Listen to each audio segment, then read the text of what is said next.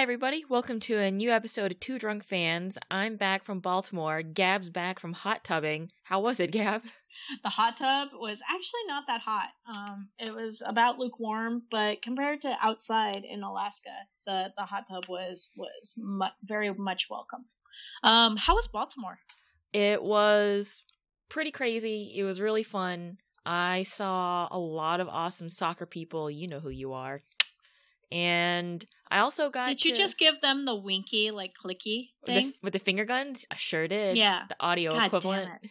And I have a friend who works in the executive office building. It's attached to the West Wing. And I hopped down to D.C. after the convention and got to tour her office and see some fancy Washington stuff. What? Yeah. I was supposed to tour the West Wing itself, but they canceled tours that day because they might have been working on some deal with Iran. I don't know. Something unimportant. Yeah, something that's totally not relevant at all because it didn't go through, right? Yeah. Yeah. God, I mean, you so fancy. I RSVP'd and wore nice clothes. Didn't they know I was coming? Why didn't they rearrange their schedule with Iran to, let me walk through the West Wing and hope to meet Michelle Obama? Right? Could you imagine getting Michelle Obama on the pod? What's the name of your podcast? Two Drunk Fans, ma'am. Oh. Well, alcohol's not very good for you, and over here at the Let's Move program. Yeah, but this is a podcast catered toward adults. Adults, whatever. The Let's Move program is for kids. Let's Move is for all of us, Gab. We want to make America healthier. Whatever. So, yeah, Baltimore was great. And while I was at Baltimore, they scheduled a really awesome media hour with Moya Dodd. So she just came in and kind of had a mini press conference with a bunch of journalists. And I was fortunate enough to be allowed to sit in and also ask a couple of questions. So that's what this podcast is all about. Yeah, I was extremely jealous of you when you said that this is something that you were going to be doing. But, every day we always get to talk to, FIFA members, executive members of FIFA and people who aren't corrupt and are founders of WOSO in different places all over the world. Like, it's no big deal. Yeah, she's only an OG Matilda and a member of the FIFA Executive Committee and a huge proponent of reform and gender inclusion in FIFA. Whatever. No big deal. We also had Becky Sauerbrunn on this podcast at one point. So, that bar is really, really low for us.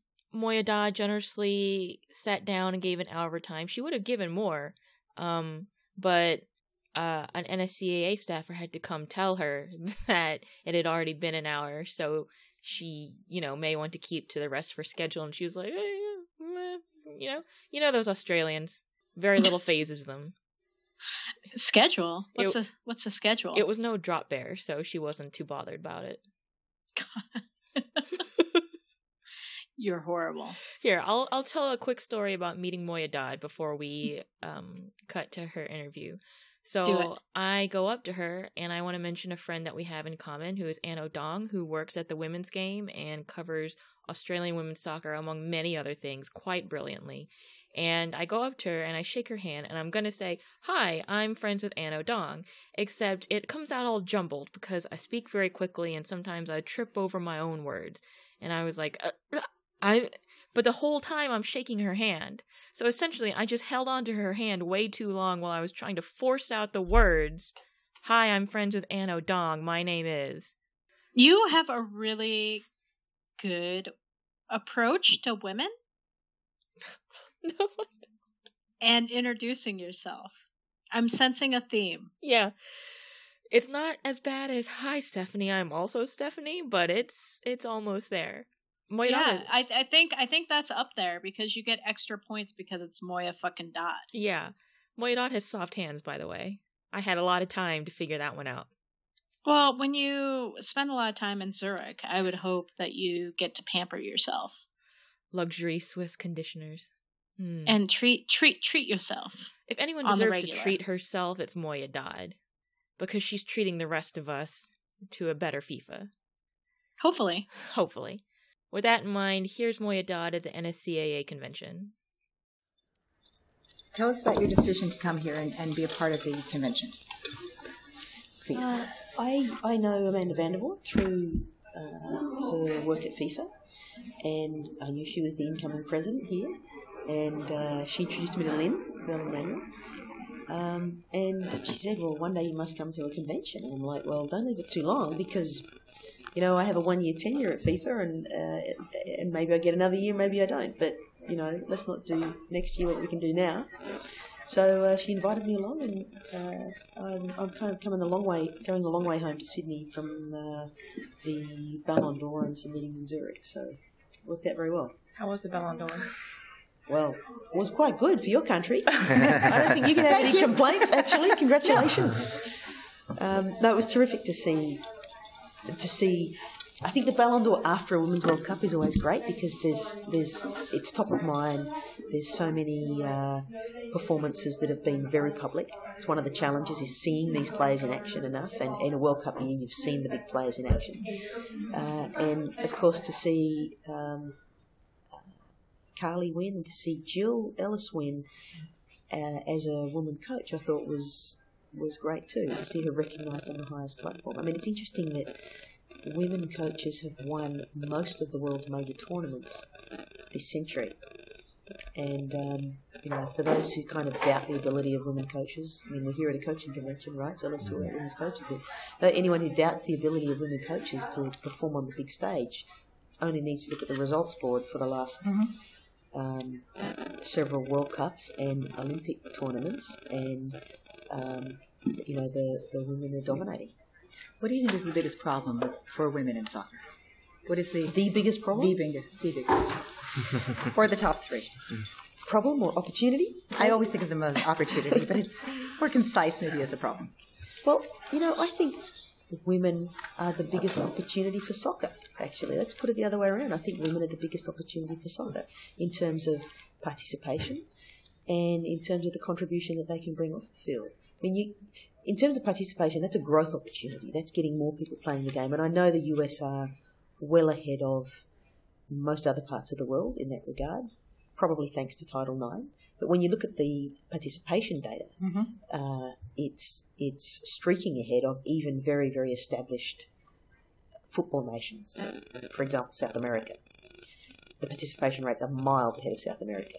Why? Because you have a law that says you have to give people opportunity, and opportunity is what drives participation. You know, it's not that women and girls aren't interested, it's that the opportunity doesn't open up to them. When you create that opportunity, they're there. We've seen that on the field, and I think I hope we will increasingly see that off the field as well, in roles in management, in marketing, in media, in coaching especially, and in the boardroom. And the opportunity for the game to exploit the whole talent pool instead of half of it is the reason why I say women are the biggest opportunity for soccer. Well, you mentioned it's great to have a Ballon d'Or in a World Cup year, but we've seen with some of the voting, especially from smaller nations, is that when you don't have a World Cup year and they don't have any exposure to soccer, sometimes voting can get a little bit weird because they just vote based on name recognition, not necessarily on performance, which also, you know, in smaller soccer nations, they don't get exposed to as much women's soccer. So what do you think FIFA can help do to increase participation and exposure in smaller nations, like, say, out of the, you know, after number 40 in the FIFA rankings? Right. No, I do think it's an issue. It's an issue because the women's game is underexposed throughout the world. I mean, we don't get the UEFA Women's Champions League in Australia, right? I don't think Nadine Kessler has ever been on television in Australia. And she was a winner, right? So I acknowledge there's an issue. I mean, FIFA's not a media company, but so I think we need to look to partners and media all around the world to help create exposure opportunities for female footballers. I think that, I mean, this is one reason why I would love to see a Club World Cup, because you would have an annual showcase of the best players at the top clubs in the world, which would be a regular reminder and a demonstration of the talents of these players. there's not an easy solution. I mean, if FIFA doesn't control the broadcast schedules of all the TV companies on earth, but I think that showing the success of the tournament and the success of the broadcast, particularly on Fox during the World Cup, was phenomenal. And I read a story that said they were budgeting, they way overshot their original budget on advertising revenues for the broadcast. I mean, this is good news. This shows that the opportunity is there. The eyeballs are there, therefore the dollars should be there. And, that's ultimately the solution, is to make it viable for companies to see that it's viable to broadcast those games and expose those women. Because when the money is there. Right. Of course, we also have social media, and there's a lot of live streams. There's there's no editor who can put a red line through your story about a female athlete anymore if you're on social media. And I think that is one thing that's changed from 5 or 10 years ago even. It's just an opportunity to bypass the traditional channels and go straight to market and develop that market. And you see that happening, but it doesn't happen overnight. To the thought of developing a Club World Cup, given that, on the men's side, you need to have a Champions League in every federation, and it has to be very tightly organized competitions to kind of funnel into that World Cup. What have you given any thought to how FIFA might be able to put mechanisms in place to actually make a Women's Club World Cup feasible, given that, there are lots of federations that don't really support the women's game at all, and so it might be difficult to see a South American champion going to something like that. Interestingly, South America is one confederation that already does hold a club championship for women. South America does, and Europe does. The other 4 don't right now. I think it would be a big incentive for those others to do so if there were a FIFA Club World Cup. But actually, I think the biggest challenge is the calendar. You talk about you made a reference to the number of countries that play. There's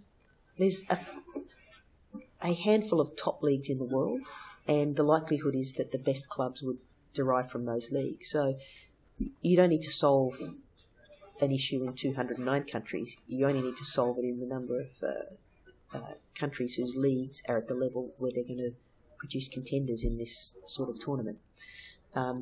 There are quite a few ideas floating around. Nothing's nailed down, but I think the big prize at the end of it all is an annual showcase of the best players in the world. They're going to gravitate towards the top handful of clubs, and to be able to be reminded every year to see Lotta Schalen, to see Carly Lloyd, to see Hope Solo, to see Amandine Henry playing on the screen every year all around the world, I think would be a big step forward from where we are with 4 yearly World Cups and 4 yearly Olympics being the only 2 occasions in that cycle where you see the top players coming centre stage on the screens around the world. Been cast as sort of the champion of change and reform of the game from within FIFA. Have I? Okay. I was going to say, is that something that you have sought, wanted, or has it just sort of been placed upon you? That seems to be the impression of folks over here that's how you're seeing. We're not in Zurich every day. We're not even in Europe. Right. But is that a role that you have wanted to have, or something that you just sort of been placed upon? Well, I didn't set out to cast myself that way, but I do set out to make a difference. Zurich's a long way from Sydney, and it's 34 degrees in summer right now, so if I'm going to not be there, I want to be doing something useful. And, and I really think that if you're in a position, then you carry with it the responsibility of that position. And that responsibility is to make a contribution and leave the organisation better than you found it, and do all you can to bring positive change. So I think that the opportunity to contribute to that change or to advocate for that change arose in 2015 in ways that none of us really imagined. But that opportunity having arrived, it was clear that this was a moment when change big changes became not only possible but necessary. And I felt strongly that gender equality should be part of that change, and it would alter the landscape on many fronts. Wouldn't just be fair and overdue, but it would also be part of a better governed FIFA. Do you see women as part of like the rebirth of FIFA after it being the quintessential old boys network? There's no doubt FIFA needs to change, and I think it's widely acknowledged within FIFA that it needs to change.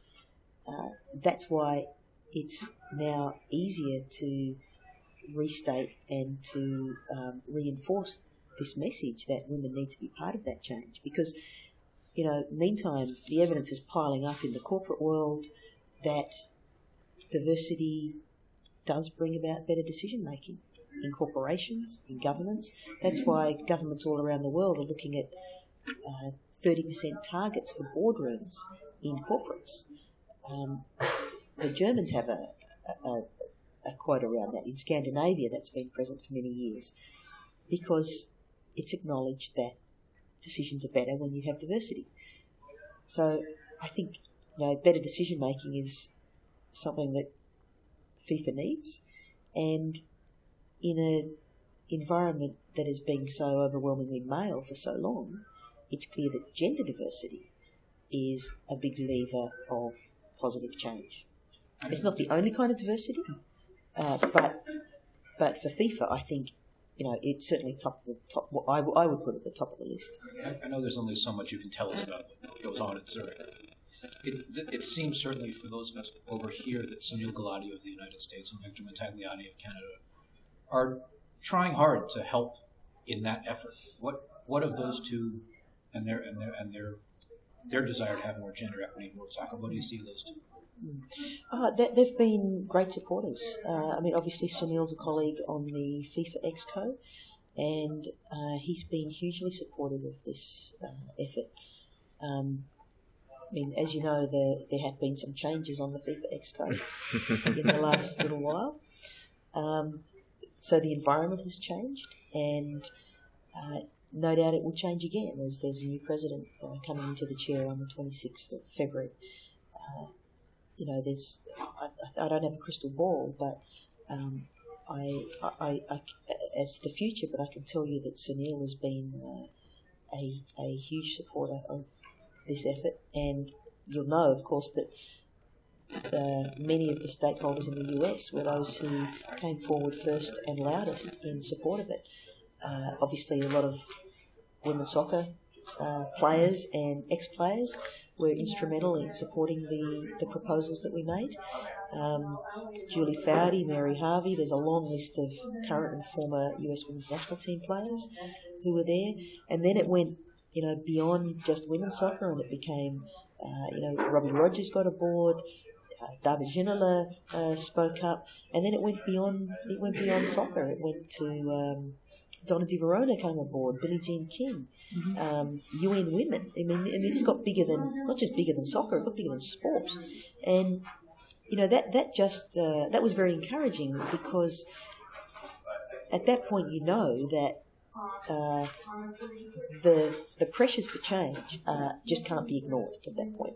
When you have UN Women speaking up, they're going to be taken seriously by people who are way above my pay grade. So, that I think was the power of those voices was very tangible, and those voices were heard in Zurich. They made a difference.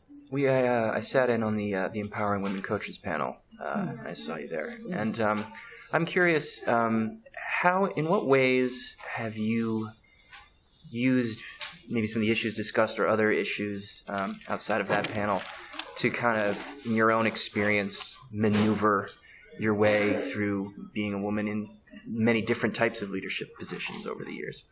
I'm not sure if I completely understand your question. Well, I'm curious. I'm just interested to, if in the panel, if there was something that kind of resonated with you in the way that, either in the legal world or in the soccer world, the obstacles and perhaps the ways in which you tried to develop and maneuver through, climbing up the ladder, as it were, and becoming a leader and a mentor yourself to other women? Well, the interesting thing about my position is that I'm a quota. Mm-hmm. Right. So I've spoken out a lot in favour of quotas, not because I really like them. I mean, I would really like them to be unnecessary, actually, but I do think that unless you've got a well-functioning merit system, then quotas can be a viable, quick way home, quick way of getting to a result that you need to get to, and you can advance change. Although they're imperfect, and you can criticise quotas for various reasons, but I think they do more good than bad. So, as a quota position, I find myself turning up in a room that I would not have arrived at otherwise. By definition, I would not have arrived in that room otherwise, because I haven't come through the same channels. And I think for the women coaches empowerment discussion yesterday, there are a lot of female coaches who arrive in an environment where the image that you see of a coach, if I say coach, what comes to mind? Probably a male coach, because that's what you grew up with, that's what I grew up with, and that's mostly what we see still, even in women's soccer these days. I guess, and I think actually being a female coach is one of the most difficult things to be in football. I don't want to discourage anybody here, but I actually have a great respect for them, because I think the closer you get to the grass, the more there is this unspoken assumption that really, really understand this game. Those terrible old stereotypes, the jokes about the offside rule and this kind of thing. I mean, that's real. That's real for women who are trying to take authority in a role that demands that you be very authoritative. There's an old saying that men take charge and women take care. Well, if you're going to be a coach, you've got to take charge, big time. So you have to be what you're not expected to be, and that can come with a price, with some baggage, or you've got to kind of work that bit harder to get there. So I have a great deal of admiration for female coaches.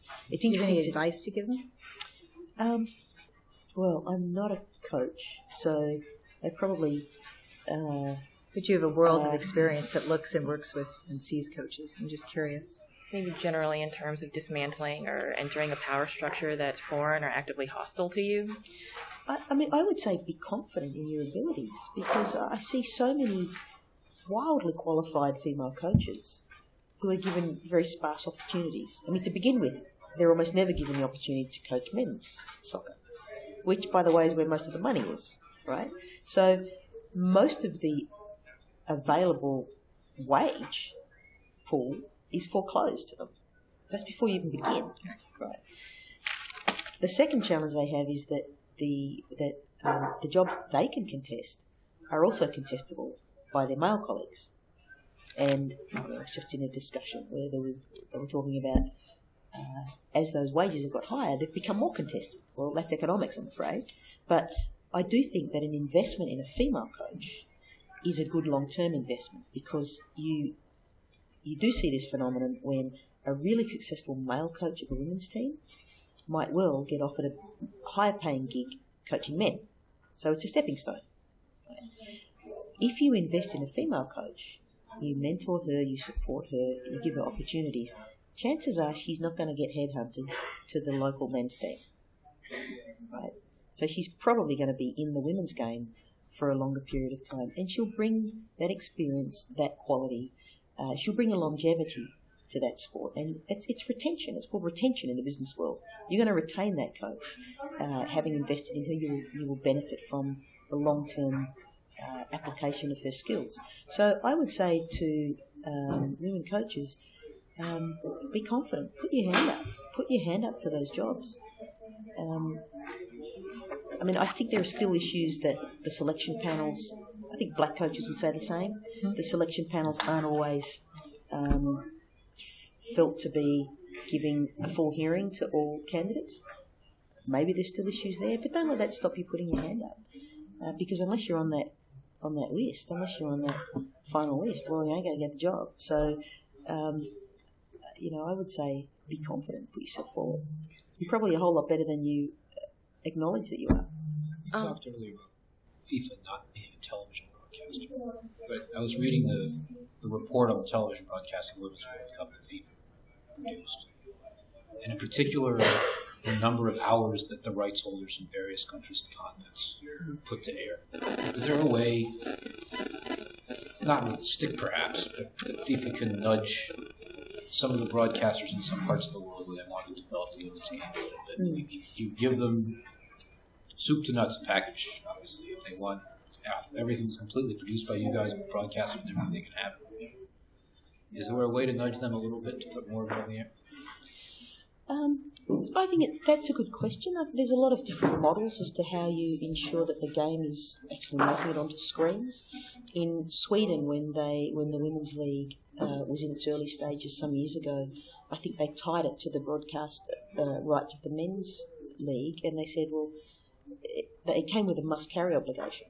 So if you want the Men's League, guess what? You're taking the Women's League and you're going to broadcast it. And that worked in Sweden. It may not work everywhere. I think one of the challenges of FIFA is that, you have a whole lot of different cultures and broadcasters, and you're working with 209 countries. But I do think that the quality of what was done in 2015, having extra cameras on the ground, having helicopter views, having a lot of stuff in the can that people could draw down from, made a big difference. And for the first time, actually, I found myself at games in Canada, and sometimes you look at the game and you think, well, it's really hot, it's kind of a bit slow, you can see the players are struggling to play it at a high pace, and I hope this looks good on TV. And at the same time, I'm getting texts from people saying, this is a fantastic game, you're so lucky to be there. And I'm like, are we at the same game? I haven't got out of my chair too often yet. But this is the difference a good broadcast makes. If you invest in the quality of the production, it actually looks better on TV than it looks when you're sitting in the stadium. And we've all sat at those games where there's, 100 people and someone's broadcasting it and you're kind of thinking, it's actually a really good game, but it doesn't come across because there's only 3 cameras or 6 cameras but when you have crowd shots interspersed, it actually lifts the broadcast. Well, guess what? Men's football's been benefiting from that for decades now. And so when you look at the quality of the product, actually there's a big gain to be made.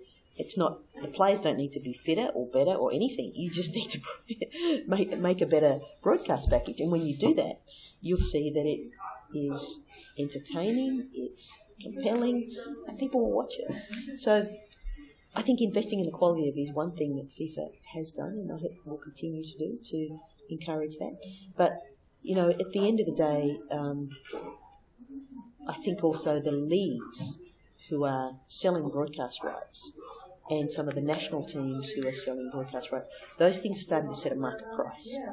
You do see them very wildly around the world. Sometimes I'm surprised that one game has got $300,000 for an international friendly, and then you kind of see a league where they're paying the broadcaster to put it on TV. So there still seems to be not a very settled market, if you like, for women's soccer broadcasts. But that will change, and it will change through experience. So get down that path, get a few miles on the clock, and then that market will start to settle. And because it is very important that it does flourish, because that's what creates the revenues to create a professionalised game. I guess I was more thinking about the cup itself, but I know it's only once every 4 years.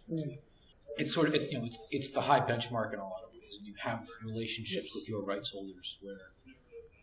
I don't remember exactly what all of them were, but obviously there was a disparity between some countries and others where you can maybe nudge them next time around and say, hey, look at what they got in this country that maybe you weren't expecting, that maybe you can put a little more on it that might advantage.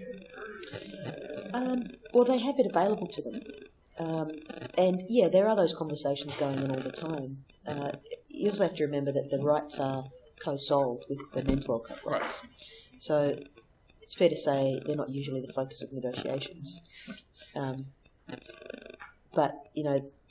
that said, I think the opportunity now, the big opportunity now, And indeed, one of the calls to action out at the symposium in Canada that FIFA held was for there to be a big-time commercial strategy to make women's soccer the biggest women's sport on earth, and the Women's World Cup the biggest women's sporting property on earth. And it seems to me that that's an entirely sensible ambition. It's the biggest game on earth. It's it has both the benefit and the challenge that the men's version of the game is an enormous juggernaut that also generates a lot of money. I mean, if we were talking about rowing, then you couldn't say, wow, men's rowing is such a great thing, surely women's rowing can be a great thing. Because there's nothing to cross-subsidise your entry or to help you, colonise that market, if you like. When you're talking about football, you've got all that. And you can cross-promote, you can leverage the game from the male professional game into the grassroots, into women's, into youth, into every corner of the game and every corner of the earth. And that's a massive opportunity that I think, I hope, will be the focus for the women's game, because the Women's World Cup should be the next breadwinner. Aside from the Men's World Cup, if you look at the other properties, the under-20s, futsal, etc., to my mind, the Women's World Cup is the front of that queue to be the next big breadwinner for FIFA. And I would urge us all to be part of making that happen. It should be entirely feasible to achieve that in the next decade. With the discussion of women's gender equity in FIFA, a lot of the names you mentioned, Julie Foudy, Mary Harvey, and now we've got Abby Wambach joining. Mm-hmm. Is there a worry that because the most powerful footballing nations in the women's side anyway tend to be, at the moment, Western nations, and that this might create a voice for women in FIFA that is not necessarily racially diverse or doesn't represent the views of a lot of women from smaller nations, like, for example, Afghanistan has a women's team that is struggling and is facing a lot of, crazy issues? Or do you think that there should be a move to create a more intersectional movement that takes into account women from nations that aren't necessarily supported by their federations, or do you think that you kind of have to take it one step at a time? Well, I wouldn't set out to determine the priority of progress around the world. I think all progress is good progress. I think if you go to a FIFA gathering, you realise that the US is one of 109 countries who are there. You go to a symposium, a women's football symposium, as we have each World Cup, and there's obviously every nation on earth is invited to that. I think 171 actually attended in Canada. And I hear the same challenges actually in every country on earth, from the biggest to the smallest, the same challenges in getting a role in decision making and in getting resourcing of the women's game. They are two common challenges that you hear everywhere.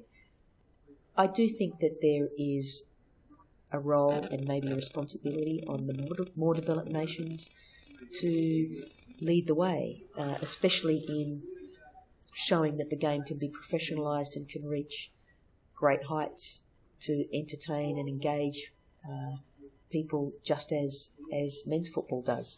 And in men's football you've seen that as well. I mean, there are countries that don't have a professional league, that barely have any league at all. And even if you're from that country, you can still go play in the Bundesliga or the EPL if you're good enough, right? Well, it's good that there is a Bundesliga and an EPL for that player from East Timor to aspire to play in. And, I think it's inevitable that some countries will be ahead of others. I think I'm a supporter of progress in the most advanced countries, not because I want to leave the others behind, but because if you can demonstrate progress, then that progress can be shared. So, to me, all progress is good progress. If you're in a FIFA environment, you're very conscious that the world doesn't consist of just the Western nations. I'm half Chinese, sort of second generation in Australia, or my mother was Australian born. I've got, ancestors from various countries in Europe, I think. Not even sure where they all come from. Germany, Ireland, England. and at every FIFA and Confederation event, you're mixing with people from all over Earth. I meet some amazing women from places like Iran and Afghanistan and Saudi Arabia, who are absolute, hands down champions of the game. Who you'll never read about them or hear about them, but they are battling for the right to play. Can you just expand on a point that and watch made? Actually in Iran, to enter stadiums and watch football? Another big battle. Can you expand on the point that you've made, just how soccer can transform society if it's a showcase of inclusion, integrity, and respect? Like, why is that important to you? Why do you believe that? You know, we still live in a world where a girl born today and a boy born today will face very different opportunities and constraints in their life. And, you know, that's not fair. It's also not good for society to have this kind of imbalance.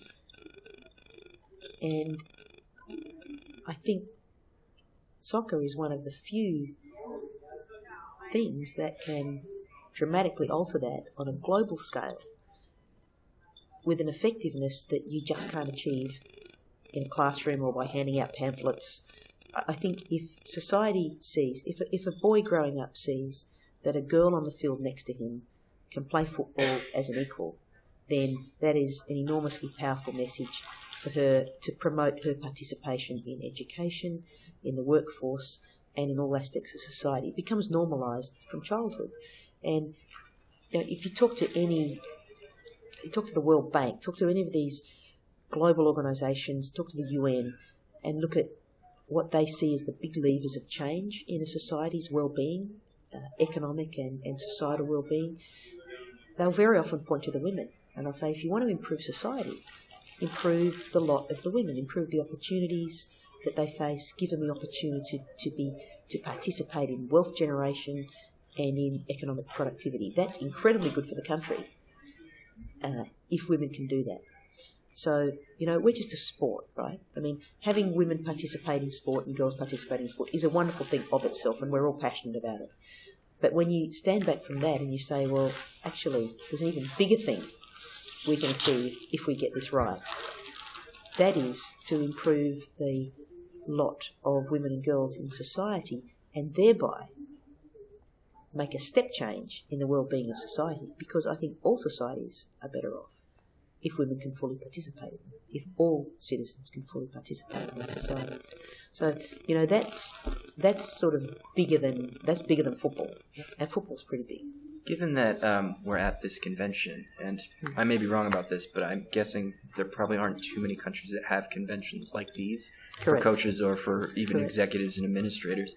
I wonder would it be sensible or even feasible for FIFA, or maybe at FIFA's encouragement to other countries, to create and support conventions like these that deal a lot with issues of female coaches and potentially even for administrators and executives like yourselves, in the sense that it's very beneficial for people to be able to gather, share ideas, and realize that they're not necessarily isolated in whatever situation they might be in.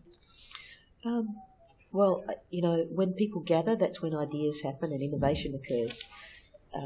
I do think it's a challenge for the women's game particularly, because actually there's a lot of conferences on football, and they're nearly all populated by men, right? You can go to a conference every other week, Soccer X, Leaders, whatever. There's a whole calendar full of them. But mostly women's football's not a focus. I think creating the space where there is that focus for engagement does make an enormous difference. I think the FIFA committees and symposiums, confederation engagements, often around tournaments, they are the places where people gather. The International Women's Day, last year FIFA began a conference, and there'll be another one in 2016, which I think is great. I mean, you actually get people together and engage, and that's when stuff happens, that's when progress is made. I think you're right. The US is pretty unique in this coaches association. Certainly there's nothing like this in Australia. In Europe, of course, there are pan-European conventions. But progress comes out of human engagement, right? So I'm all in favour of it. People were listening to you today, and they've seen the tweets of the excerpts of the things you said at the convention, say, hey, FIFA's doing a lot of good stuff for women's soccer. But the perception of FIFA, certainly in this country and in some of the countries in Western Europe, the ones that their media have put the spotlight on everything that's going on, for a lot of the public is probably fairly dim. Not always reasonably, but it is. Yeah, I do know that. I did get booed by 50,000 people at the World Cup final. I'm not sure they were going to you specifically. I know. But anyone in a blue suit probably would remember it. I was going to bring that up and say to those folks who see FIFA as the members of the executive committee who are in the news all the time. Right. And don't always, and have lost some of their faith in the organization because of it. I mean, there have been debates in some of the Western European media about, do we need FIFA at all? Right. What do you say to them, given that FIFA is not just the people who are in the news? That is an incredibly good question. And it goes to the heart of why the organisation exists and why I am in it, I think. And I'm in it because I believe that football needs a FIFA. Football needs a strong world governing body because that governing body, every 4 years, holds a thing called the Men's World Cup, which generates enough money to fund development to the tune of $500,000 every day for the next 4 years. In other words, one of its important functions is to redistribute wealth, to fund development from the top of the male professional game to every corner of the earth, to every corner of the game, be it youth, women's, futsal, beach, disability. Now, this is what becomes possible in a sport that is that big and that capable of generating revenues. Like I say, if we were rowing, it would be different.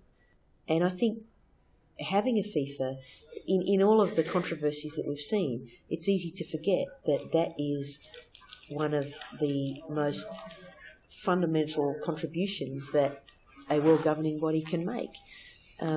And, you know, those who contemplate the demise of the world governing body or express a wish for it should be careful what they wish for, because I don't think you could ever quite recreate something as capable as we have for doing good on a global scale, not only for the sport, but for society. And that opportunity is worth fighting for. A lot of the time when people talk about growing the game and popularity of women's leagues, they focus on broadcast deals and better TV deals. What do you think are other methods of improving the popularity? You mean getting eyeballs or getting growing the fan base? Well, social media obviously is massive. I mean, you're now seeing big leagues, big rights-owning leagues look at direct-to-consumer opportunities. So not even necessarily going to, like, they're creating options for themselves. I mean, the Egg Ball League in Australia is I know, very keen on that idea. I think digital and virtual gaming is also, I think it's way bigger than people. The FIFA game think about it is really why soccer's popular. But there's more hours. People into the sport in this country. Yeah. Right. I mean, suddenly, you know, some kid on the other side of the world is suddenly a fan of Wolfsburg or something. It's like, well, who do you know about Wolfsburg?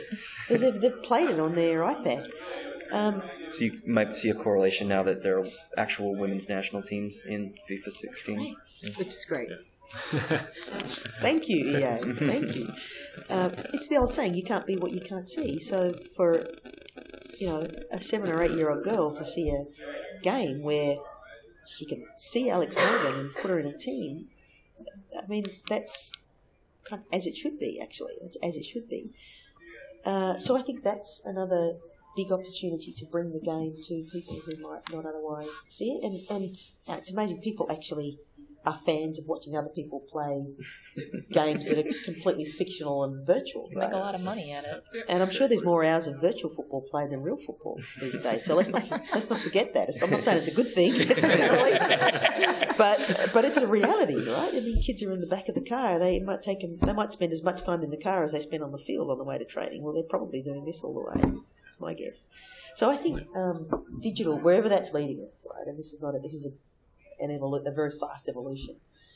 I think that's one of the key things because it bypasses the established gatekeepers, potentially bypasses the established gatekeepers, and it means that the sports can speak directly to their fans and athletes too, which is another whole dimension of sport. You just give a few words on the two tournaments we have coming up this year, Jordan and Papua New Guinea, and like the new frontiers there, and what you're excited for about those. Yeah. Well, Jordan is first up. I think it starts at the end of September and goes for a month, basically, into October. This is a really interesting part of the world, and I'm from Asia, so it's close to my heart to see a women's under-17 World Cup come to Asia, to go to the heart of the Middle East, or West Asia, we call it. This is a part of the world that has challenges politically, and there are a lot of challenges for women in that part of the world. And to showcase a tournament where young, healthy, active, strong, capable women come together and put on a show of football is, well, that's just going to be it's going to be a pleasure to see it. And I hope it makes a difference to mindsets in the region and around the world. We've seen the Under-17 World Cup go to some interesting places, Costa Rica, Azerbaijan, and now Jordan. And that's one of the great things about these junior tournaments in FIFA, is that it's a global tournament, but it can come to a place that probably isn't going to, or hasn't hosted the grown-up version, but it really is able to put on a show at junior level. I was in Costa Rica for a part of the time for the last one, and it was amazing. Like, the whole country was stopped almost, and it was the game in town. They packed out the stadium. 35,000 people came to watch the opening match. They were, to watch 17-year-old girls play soccer. The nation pretty much stopped for that. So it is a chance to leave a big legacy of gender inclusion in the country and in the region. And I'm excited for that in both Jordan and in New Guinea, where, again, there are big challenges faced by women in that country. There is a lot of gender-based violence, and again, one of the ways that can be challenged is to have women playing sport as strong, capable human beings, especially in a sport that's considered a male sport historically. I mean, that's something that demands equality. And to see that, to have it visible, to have it showcased, to have government behind it, is a big thing. And again, I hope it leaves a really positive legacy for women and girls in New Guinea and in that region. So female athletes are at a higher risk for ACLs, concussions, alongside other injuries. What do you think FIFA could do to help research into that? There's been a fair bit of research into that. It's a tough one, ACL. I've done an ACL. In fact, I did it here in the US some years ago. So if anyone finds my ACL here, I'd like it back, please. There's a medical department, a medical committee in FIFA. Astrid Jung is one of the doctors who's done had quite a big focus on women's sport. I mean, at the end of the day, we're not kind of a medical institute, but there are FMARC centres all around the world which gather data. I'd love to say we were getting close to solving the ACL because, as I say, it's a subject near my heart. But, I think as the game professionalises, I would hope the conditions are more controllable so that people are less prone to these things. I mean, one of the challenges, for example, is that a player often signs for only a short period of time at a club. So you have this coach for like 6 months, and then you have someone else, then you have the national team coach. So you're in and out of these different training environments, maybe travelling long distances in between, not getting paid terribly much, so you're probably living on 2-minute noodles or something. That's not going to be good for you either. So, these sorts of semi-professionalism challenges, I think, can maybe contribute to environments where injury rates are higher, and maybe levels of care and rehab are not at where we would like them to be.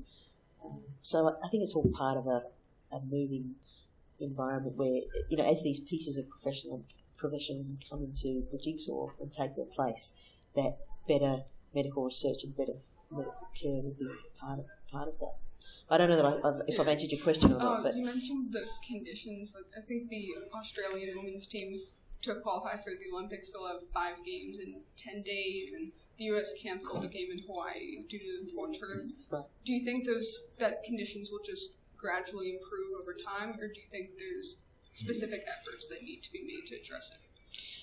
Well, the match schedule in Asia has been the subject of discussion in Asia in the Women's Committee and in the competitions framework, and I am hopeful that this will be the last time we see a tournament at senior level where players have to play every second day. That said, often teams change their personnel and it becomes a contest of depth, right? As much as it is a contest of your first 11. So it does alter the way the competition plays out. In the end, these things all come down to a question of money. Sometimes you're in an environment where the members want more teams and therefore a more packed schedule, rather than less teams and one that's more spread out, given on a given budget. And members will sometimes seek that rather than seek a more expanded schedule. With concussions, specifically, there's been a lot of research done. There's been a lot of standards and practices, certainly in this country and Canada, that have been instituted. There have been some calls for maybe some rule changes on injury substitutions for a player to come out of a game and come back in and things like that. But and if you could address that, and then also address the perception of concussion and of brain injury, what the American football community likes to call getting your bell rung and going back in the game, things like that. What can FIFA do about that? Because attitudes are changing in individual countries, but it might take FIFA, whether through a campaign or rule changes on injury and substitutions, or medical standards, whatever it may be. There are a lot of different things. It may take FIFA coming down from the top on this, telling everybody what they have to do. Well, the 3-minute rule was brought in when? A while back? The idea that you can't come back, you got to stop the game for 3 minutes and clear the issue. So I think that raised a lot of awareness. It's interesting because I think awareness on concussion issues is very high in this country, and I'm not sure if that's because so much sport is played in colleges and high schools where it's a supervised environment and there are legal liabilities and responsibilities, and you are kind of litigious in this country. Yeah. So maybe that has something to do with the higher levels of reported concussions. I sense that it's not perceived as big an issue in other parts of the world as it is in the US. I know US soccer has made under 12s and heading is been addressed now. So I think, and given of course the enormous issues with NFL in this country, I think probably you're on the vanguard of considering these issues. What can FIFA do? Well, I think through the medical committee and IFAD, their input into IFAD, there's been a growing consciousness of these issues. At the end of the day, you also want the game to go on, and people don't want to miss the game. So it's this balance between a coach and a player maybe wanting to go on, and medical people saying, well, maybe you shouldn't, and how you strike the right balance of protection as well as participation in that environment. I mean, if you saw the Men's World Cup final, I think it was. Player, yeah. Right. I mean, he wasn't going off. So, it's more than meets the eye, I guess. And there are many participants in that decision as to how a player participates. And to draw a line, to draw a hard and fast rule and take the decision out of people's hands is something you can't... I wouldn't dismiss it, but I think you have to take a lot of views into account before you do that. I mean, do you take it out of the player's hand? You say, well, sorry, you're off for a week, 10 days. You're off. I mean, you could decide someone's season that way. You could decide their career that way. So when you draw those lines and you make mandatory rules, you need to be very careful that you've got that right. Or you leave discretion and you enable people to make choices. Thank you so much. Thank you. That was Moya Dodd at the NSCAA convention. A lot of really good stuff there. She's pretty much leading the charge for diversity in FIFA. I think not necessarily just gender diversity, because as we heard in the interview, there are certainly concerns about racial diversity in FIFA as well. But she pointed out that part of the nature of FIFA is you can't bury your head in the sand and pretend like your nation or your confederation is the only thing that exists. Because the nature of FIFA is that it includes so many different nations. Like she said, once you're in a room with all these members, you look around, you're surrounded by them. You just can't avoid the reality that diversity must be a part of FIFA. Yeah, I'm excited to see what sort of change she's able to lead the charge on. And hopefully we're getting to a point where FIFA is going to start becoming a little bit more reputable, a little bit more trustworthy. And all of the changes that we've seen, we actually see change, and we don't just see like a changing of a guard, you know? Just old corruption out, new corruption in, some lip service to... Yes, of course, we'd love to change, change how? Can we see some tangible results of that change? I mean, I think there's a lot of underserved people that would maybe benefit from FIFA pulling its head out of its own butt. Oh, totally. Totally. It's got to be pretty dank up there. That head's been up there for a while. Well, not only has the head been up there for a while, but it's been operating without oxygen for a while as well. So not only are we passing out frequently up the butt of FIFA, but who knows what else is going on while the head is passed out. So on that note, on our next episode, I'm sure we'll be talking about the Ireland friendly and, you know, any possible roster changes. Carly and Becky. Yeah, Carly and Becky as captains.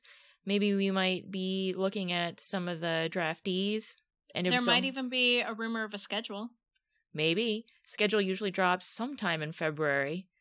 Early February. There's plenty to talk about in our next episode, but for now, we hope you enjoyed this hour with Moya Dodd from the FIFA Executive Committee. And also, we crossed another person off the bucket list. So, slowly but surely, we're knocking these people out. Yeah, you know who I want to get on the podcast? Tasha Kai. I'll go to Hawaii. I volunteer. As tribute? We should do Two Drunk Fans Hawaiian style. Yeah, sure. I'll save up for a round trip to Hawaii. Why don't you leave your comments with who you'd like to see on the podcast if money, time, and prestige were no issue. Sorry we couldn't do an actual podcast from NSCAA. It was crazy. A lot of people running around, a lot of people to talk to. Maybe next year. Plus, there was only one of us there. Maybe next year, once someone's figured out how to use calendars. Okay, bye.